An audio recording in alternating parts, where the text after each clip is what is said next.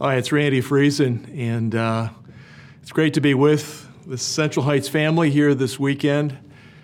Marjorie and I have been members of this church for the last 18 years, and we have been just thoroughly impacted by this congregation, and thank God for what He's doing here through this community of Christ followers. This last spring, I transitioned out of my leadership role with Multiply, MB Mission, and I accepted another assignment with a ministry that I helped start some 26, 27 years ago. At the time, I was leading Youth Mission International, which was a discipleship training program for young people. And I came together with 4 other training programs for a retreat day in Pennsylvania in 1995. And that day, the Holy Spirit met us in humility and repentance. And what was birthed that day was an alliance of training programs, discipleship and mission training programs. And that has grown from 5 organizations to now over 2,500. And so there are many programs that have been developed all over the world, Africa, Asia being the largest regions, and I've been invited to go back and serve as the VP for Leadership Development. So we're focusing our time just in investing in the next generation of mission leaders. Before we responded to this invitation, we began a ministry, Marjorie and I, last summer called Listening to the Word, taking our morning devotionals that we send out to thousands of people based on a reading plan that takes you through the Bible every year.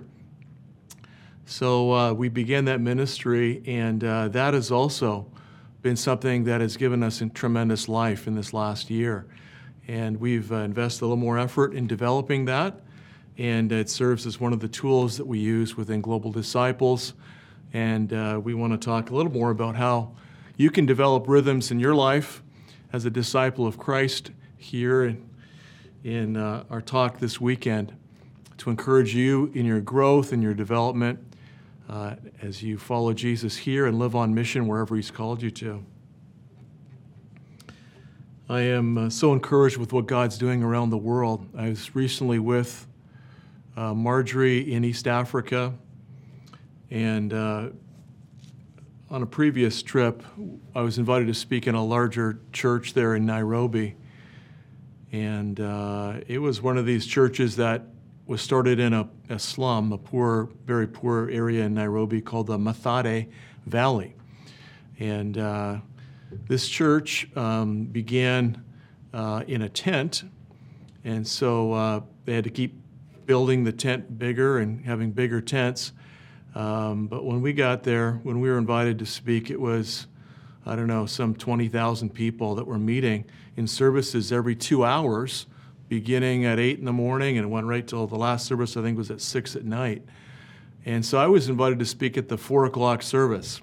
So I came, not wondering who's going to show up at 4 o'clock. Well, there was thousands of people leaving the tent, and thousands of more people coming into the tent. So it was this big kind of stampede of people. But as I walked into that tent, I immediately sensed the presence of the Lord. And it was just so palpable. I went to the front of the tent to prepare for my talk, and I sat down, and it was so strong, I began to cry. You can imagine just sitting there crying, and I wondered, why am I crying? I was overcome with the presence of Jesus. The worship started, and there was lots of joy and freedom in the place, and then when I was invited up to speak, there was such freedom in the Spirit to speak what God asked me to speak. And I saw the Holy Spirit drawing people to Jesus. I saw so many people responding to the simple words that I shared, and I realized I was in a space that had been prepared, where people were free to respond to Jesus. And it was an overwhelming experience. And so at the end of the at the end of that service, I asked one of the pastors there, I just said, how does this happen? Explain this to me, what I'm sensing here. He smiled at me and he said, you should join us here tomorrow morning at 5 a.m. He said, there'll be thousands of people in this tent praying before they go to work tomorrow. And we do that every morning. And then on Friday night, we pray all night long. I said, all night long? He said, that's right. So I did go to one of those all-night prayer meetings, and it was an incredible experience. And I realized this church was introducing, through their ministries, thousands of people into the kingdom of God because they were pursuing the presence of the Lord. In this incredibly poor community, their most valuable commodity, their most valuable item was the presence of the Lord. And I had to think, what would it take for that to become our most important priority? The presence of the Lord. How bad are we interested in stewarding, carrying the presence of the Lord? Well, you say, I'm a Christian. So am I. That doesn't mean you're growing in your experience of the presence of the Lord. Don't take that for granted. What I want to share with you here today is a number of rhythms that will help you cultivate the presence of Jesus in your life, resulting in not just greater intimacy with Jesus, but greater fruitfulness in your life as a disciple. Jesus said it's our fruitfulness that will testify that we're disciples of Him. And the world's going to see the fruitfulness in our lives, and they will be pointed, directed at Jesus. These rhythms, practices, are based on the first fruits principle, which invites us to give God our best. Give Him the best of your resources. Give Him the best of your time. Give Him your very best. Are you ready? First rhythm. First hour. First hour. Give God the first hour of your day. You say, I can't give Him first hour. I got too much going on. Okay, give Him first half hour. Half hour sounds like a lot. If you begin with the Word of God and you invite the Spirit to speak to you through God's Word, you're going to begin to hear from the Holy Spirit through the Word of God. And this is a practice that I've had in my life for many, many years. And there's a couple of secrets I want to give you here today. One is we read not for information, we read for impartation. We read for the Lord to speak to us and personally apply His Word to our lives. You say, how's that possible? The Holy Spirit, who inspired God's Word, still speaks that Word to the hearts of Christ's disciples today.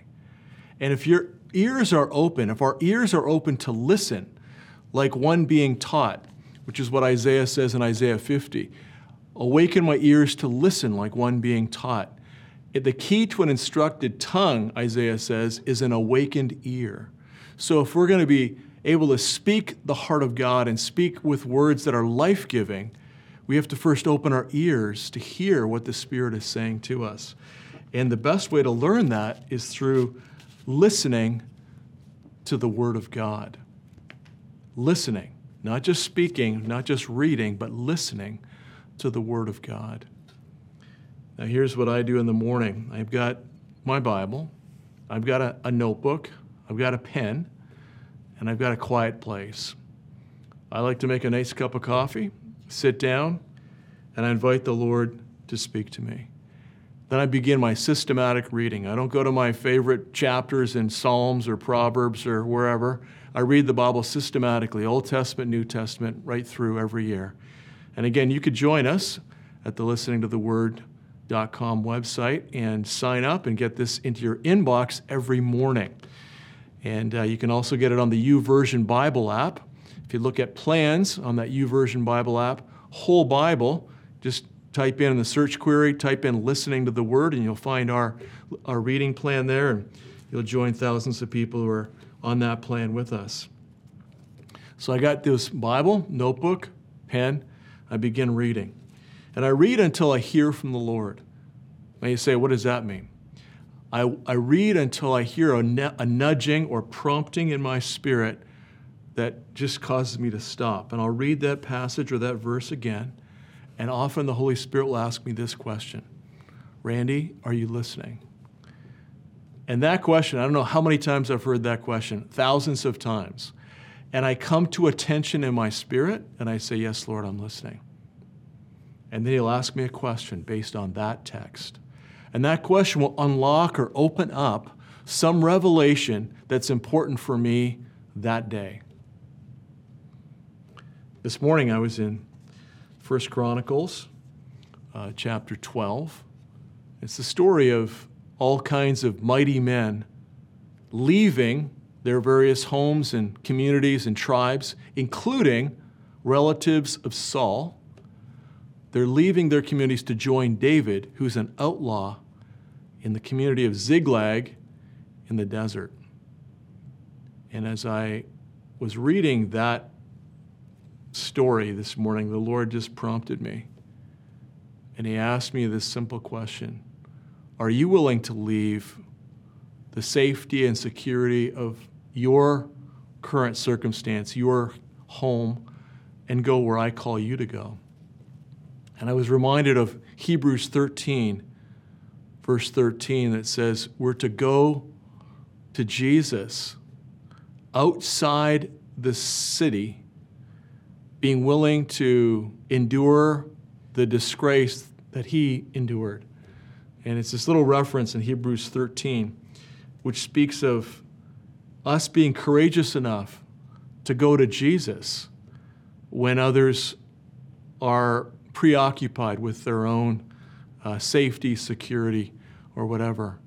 And as disciples, that's Christ's invitation. Will you leave? Will you leave your home, your father, your mother, your family? Will you leave whatever's holding on to you, and will you follow me? So that was my thought this morning. I'm still chewing on it. And then I chew on that thought through the rest of the day. So when I have this thought, this question, I write it down in my journal. I write down the verse, and then I'll write down what the Lord is saying to me. And then I'll write down how to apply it to my life. And then I'll write down a little prayer of response. So that's one page of my journal. And I've got literally thousands and thousands of journal pages. And what you read when you go on the website or when you get that morning email from us is what I've written down in my own quiet time, and encouragement to you to write down what the Lord gives you in your quiet time. So this is a rhythm, a practice that I commend to you, listening to the Word. So first hour of the day. And if we give God that first hour, I believe it will shape our character. It'll shape our capacity to hear from God and then obey Him. Now, some of you are like, I'm not a morning person. Okay, I challenge you to give God the last hour of the day. When it's all quiet, you like that quiet, hour late at night, give God that hour and invite Him to speak to you. Your life will be impacted and transformed through following that rhythm. Secondly, first day. First day. Give God the first day of the week. Now, in the Old Testament, we have the practice of the Sabbath, which was the last day of the week. And the church has practiced the first day of the week, which is the Lord's Day. We set that day aside, and we've remembered Christ's resurrection, but we've also remembered He's the Lord of the Sabbath, and we give Him one day a week for worship, for rest, for restoration.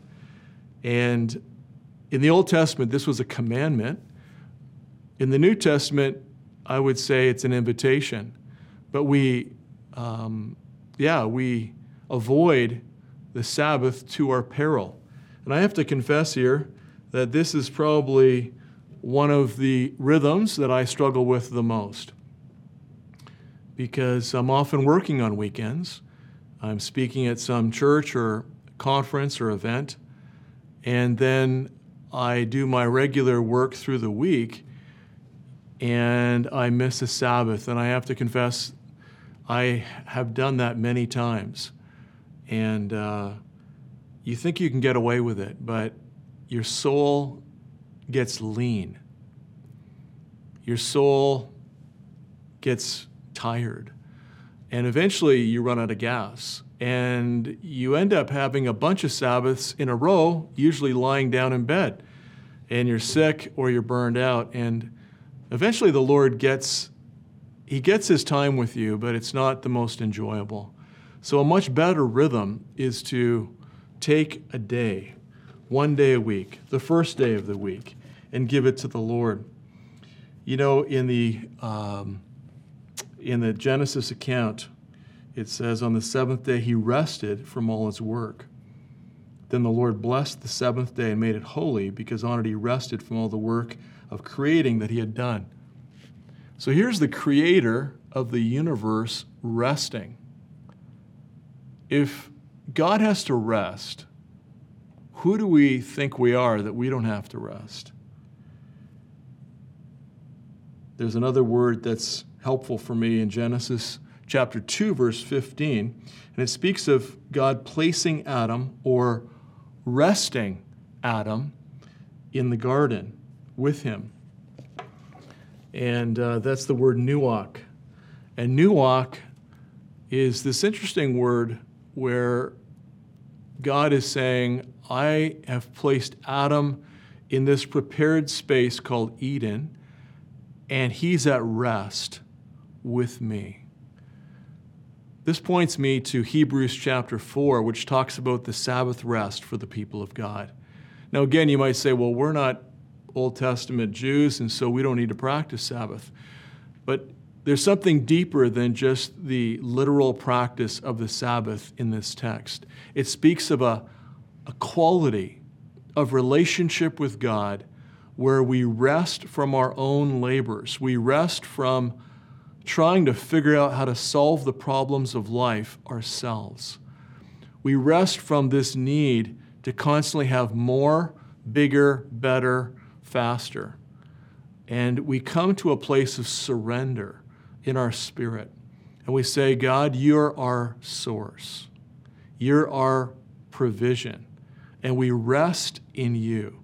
Everything we've got, we give to you. And in that surrender, we experience rest for our soul. And so this is what I think the word nuach is pointing to in Genesis 2, and its deeper fulfillment in Hebrews 4 for those of us who follow Jesus.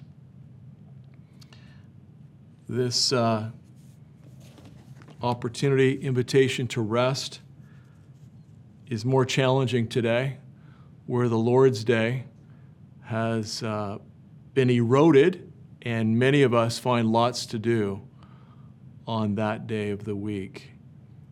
And some of us have to work on the Lord's Day, so we need to take another day, which is fine. Take a day.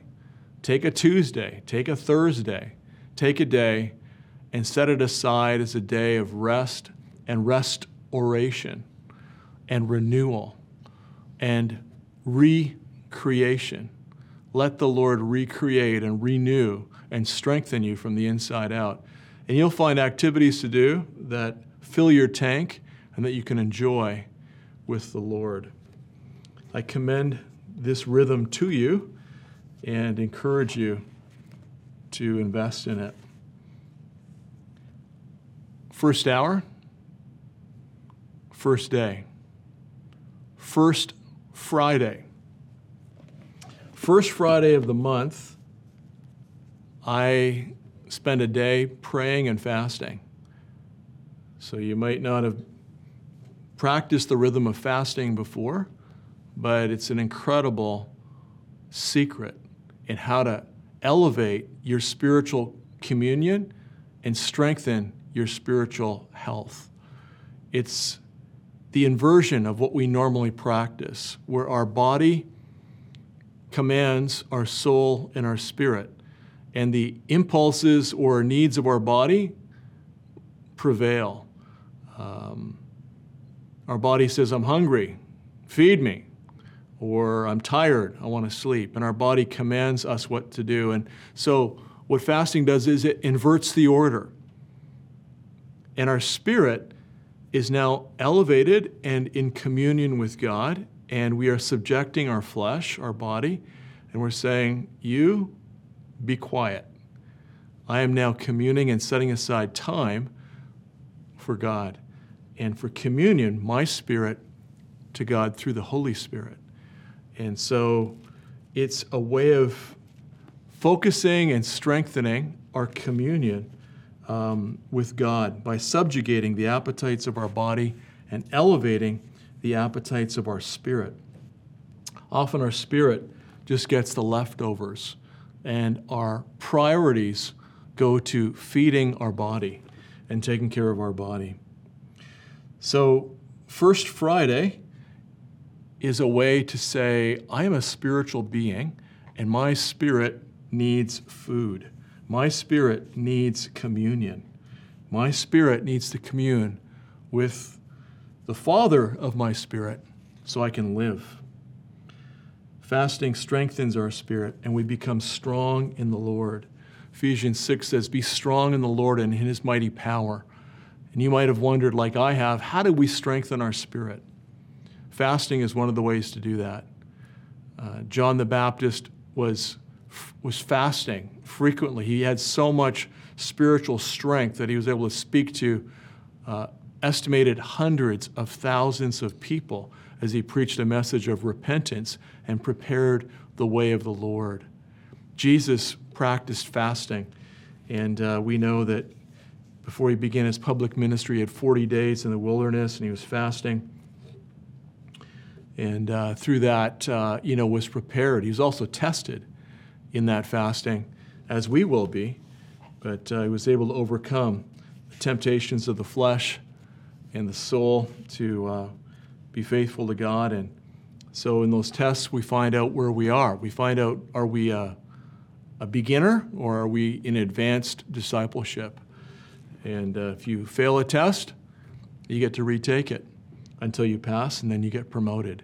Tests are not meant to break us, they're meant to promote us and tell us exactly what's going on in our walk with God. We've all been tested significantly in this last season with this pandemic, and I believe there's more and greater tests coming yet. And so these rhythms help strengthen us to endure, strengthen us for the challenges of living in this context that we're in, to face temptation, and to resist the enemy. Fasting also confronts the lusts of the flesh, such as overeating, pornography, overspending. All of these lusts of the flesh are easily exposed when you start fasting. And you'll find out quickly what it is you need to respond to and deal with in your walk with God.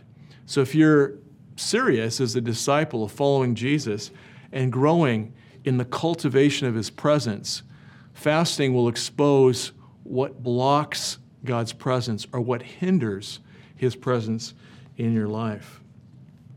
It's one of the keys to spiritual breakthrough. As I said earlier, we were in Africa earlier this year, and throughout the month of January, every church was fasting for weeks. I know many of you joined Central Heights on those weeks of fasting that we had here, and I was so encouraged. I came to the testimony evening and just heard so many encouraging testimonies of how God used fasting to strengthen and encourage God's people. Matthew says that when you fast, don't look somber as the hypocrites do, for they disfigure their faces to show others they're fasting. In other words, fasting is not to impress people. Fasting is actually to commune with God. It's between you and God. And everyone will see the evidence if you grow in spiritual power and authority. They will see it. You don't have to tell them you're fasting. They will see the evidence in your life. First hour, first day, first Friday. First fruits. Give God the first fruits of your harvest. Give God the first fruits of your increase. 1 Corinthians chapter 16, verse 2 says, on the first day of the week, each one of you should set aside a sum of money in keeping with your income, saving it up so that when I come, no collection will have to be made. Now, Paul's raising money there to give to the poor and needy in Jerusalem. They were going through a major test, and so he's inviting the Corinthians to participate in this offering. We give for the ministries of our local church. We tithe towards the local ministries in our church. We also give towards mission and the global work of mission. But ultimately, we're giving to the Lord. We're saying, through our tithes and offerings, we're saying, God, everything I have comes from you. And I want to signify that I understand that by returning back a portion of that to you with gratitude. So it's an act of worship. And I understand we're going to begin a series here. We are starting a series here on giving and on worship and stewardship as a discipline, as a rhythm in all of life. And so stewardship is an incredible evidence that we believe that all we have comes from God. I was so impressed with the story of Cornelius as I read through the book of Acts recently. Acts chapter 10, verse 1 to 4. You know the story of this Italian general who was stationed in Israel. And he had a whole bunch of soldiers working for him. Obviously, he's in this country they've occupied, and he's keeping the peace. And he's a God follower. He's a worshiper of God. He's not a Jew. He's an Italian. And an angel meets him one day as he's praying.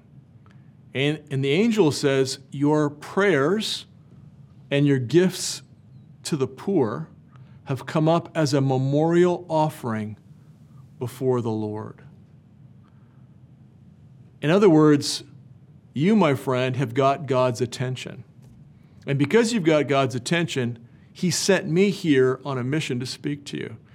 A man's going to come visit you. His name's Peter, and he's going to tell you more adequately how to follow God. While Cornelius is having this vision, Peter's having the same encounter with another angel. And the angel is explaining to him that he doesn't have to be concerned about the Jewish dietary laws. He sees a sheet coming down with all kinds of food that would have been considered unclean for a Jew to eat. And this sheet comes down a couple of times, and Peter is clearly instructed, don't be concerned with these dietary laws. In other words, what I'm inviting people to goes beyond just discerning what's clean and unclean. I want to give people a relationship, and I want them to have life, and I want them to have life from every culture and background, not just covenant Jews. And so Peter's invited to go to Cornelius' house. He shows up. Cornelius has been prepared, and he preaches the gospel, and this whole family, this extended family of Cornelius's, gives their lives to Christ, is filled with the Holy Spirit, and a church is birthed there in their community. Again, what struck me was Cornelius's gifts to the poor, his prayers and his gifts to the poor. This is before he knew Jesus. This is before he's filled with the Holy Spirit. His prayers and his gifts to the poor have got the Lord's attention. Who's got God's attention in Abbotsford here this weekend? Has your life, has the way you've invested and stewarded the resources that you've been entrusted with got the Lord's attention? Or is he just said, yeah, that's just a typical self-serving person right there.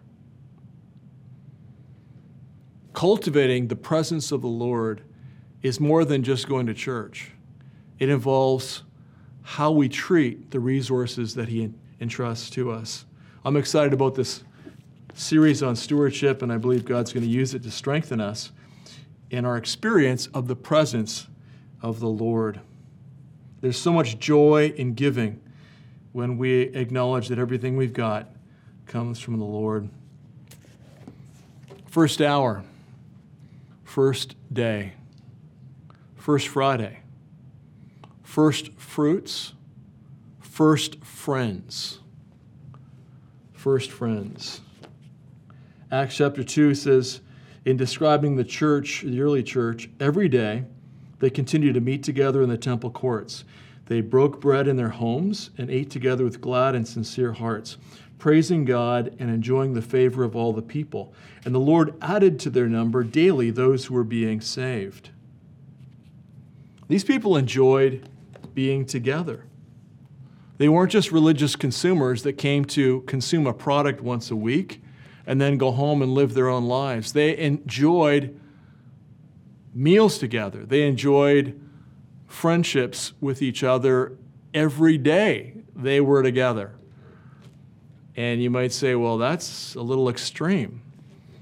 This was the most important thing in their lives. Their participation in the growing church of Jerusalem totally took over everything that was going on in their lives. Let me ask you, do you have intimate friendships? Do you have a couple of people who know what's going on in your life? And you say, what do you mean by that? Let's look at the example of Jesus. He had 72 disciples he was training. He had 12 that he was training more intensively who followed him around. But he had 3 friends in that group that he took with him into his highs and his lows. When he was on the mountain of transfiguration, he brought Peter, James, and John with him. And they had this incredible encounter with Elijah, with Moses. And Peter was a little overwhelmed by the whole thing, didn't know quite what to do. Jesus shared his spiritual highs with his friends. When he was tested, and the Father asked him to lay his life down, he was prepared to go to a cross and to give his life. He went to the Garden of Gethsemane. And there it says he sweat drops of blood. He was agonizing over what he knew was in front of him. And he took 3 of his disciples with him and asked them to pray with him, to encourage and strengthen him, Peter, James, and John. When you're going through your highest highs and your lowest lows, are you taking anybody with you? Does anybody know? You know, Ecclesiastes says that 2 are better than 1. They've got a better return for their work. If one stumbles, his friend can help him up. But pity the man who stumbles and has no one to help him up. And the reason he's to be pitied is because no one knew he was stumbling. When you're stumbling, does anybody know? Have you invited anyone into your life at the level of intimacy that they know where your weaknesses are, they know where your temptations are, they know how to encourage, support, and pray for you? First, friends. If we're going to cultivate rhythms to know and follow Jesus, we need intimate friendships. Not 50 people, 1, 2 others who we meet with regularly. I would suggest meeting every other week.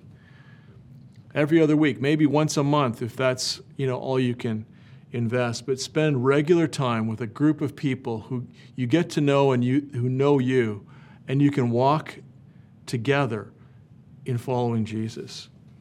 It will change your life. We had to discern some pretty big things last year, transitions, and I don't like doing that stuff alone. I don't want to do that stuff alone. So I I test transitions. I test discernment around decision-making with my friends. And I invite them to pray with me. I invite them to counsel me. I invite them to speak into, discernment processes. And I just am so thankful for friendships. At this stage in life, I can't lose any of my friends. I can't afford to make a bunch of new ones. And so I want to continue to cultivate and go deeper in my friendships. And I invite you to do the same. Now, some of us practice, we have a lot of friendships, and we do sports together, and we do entertainment together. We go for dinner and see movies and do that kind of stuff. But do we have first friends who we take deeper into our discipleship journey, who know what's going on in our journeys? Just stop and just ask yourself, who would my first friends be? Write down 1, 2 names. And if you haven't already, determine in this next week to spend some time with your first friends and ask them whether they're willing to take your friendship to another level and actually encourage and challenge each other in your walk with God. First friends are a great place to process what you're learning in your first hour of the day. The things that God's speaking to you, you want a place to share that. Share it with your first friends. They can ask you, how are you doing in terms of taking the first day of the week, taking a day off, and being strengthened in your emotions, in your spirit, in your body. They can ask you how you're doing with tithing, and are you actually honoring God with what He's given you? First friends can talk about issues of pornography in your life if that's a battle. We're living in such challenging times where there's temptation coming at us from all sides. And in the COVID, season, so many people have just kind of cocooned into patterns of entertainment that are, not always edifying. And so who do you talk to about that stuff? It's an opportunity for us to process and pray for each other in our first friendship groups. Rhythms that cultivate the presence of Jesus in our lives and keep us growing stronger as disciples of Christ. First hour, first day, first Friday, first fruits, first friends. Let's pray together. So, Father, we thank you that you have invited us through the Holy Spirit to go deeper, to continue growing, and to evidence that we're your followers, we're your disciples by the fruit that is evident in our lives. And Lord, I pray for great fruit to come out of the lives of those who are watching here today. And I ask, Father, for the courage to start some new habits, some new rhythms, daily, weekly, monthly, that shape our character and ultimately shape our destiny. I thank you for the grace to start new patterns and behaviors, Lord. I invite your Holy Spirit to speak to us, even through this presentation, about where we need to begin this week. We thank you, Father, in Jesus' name. Amen.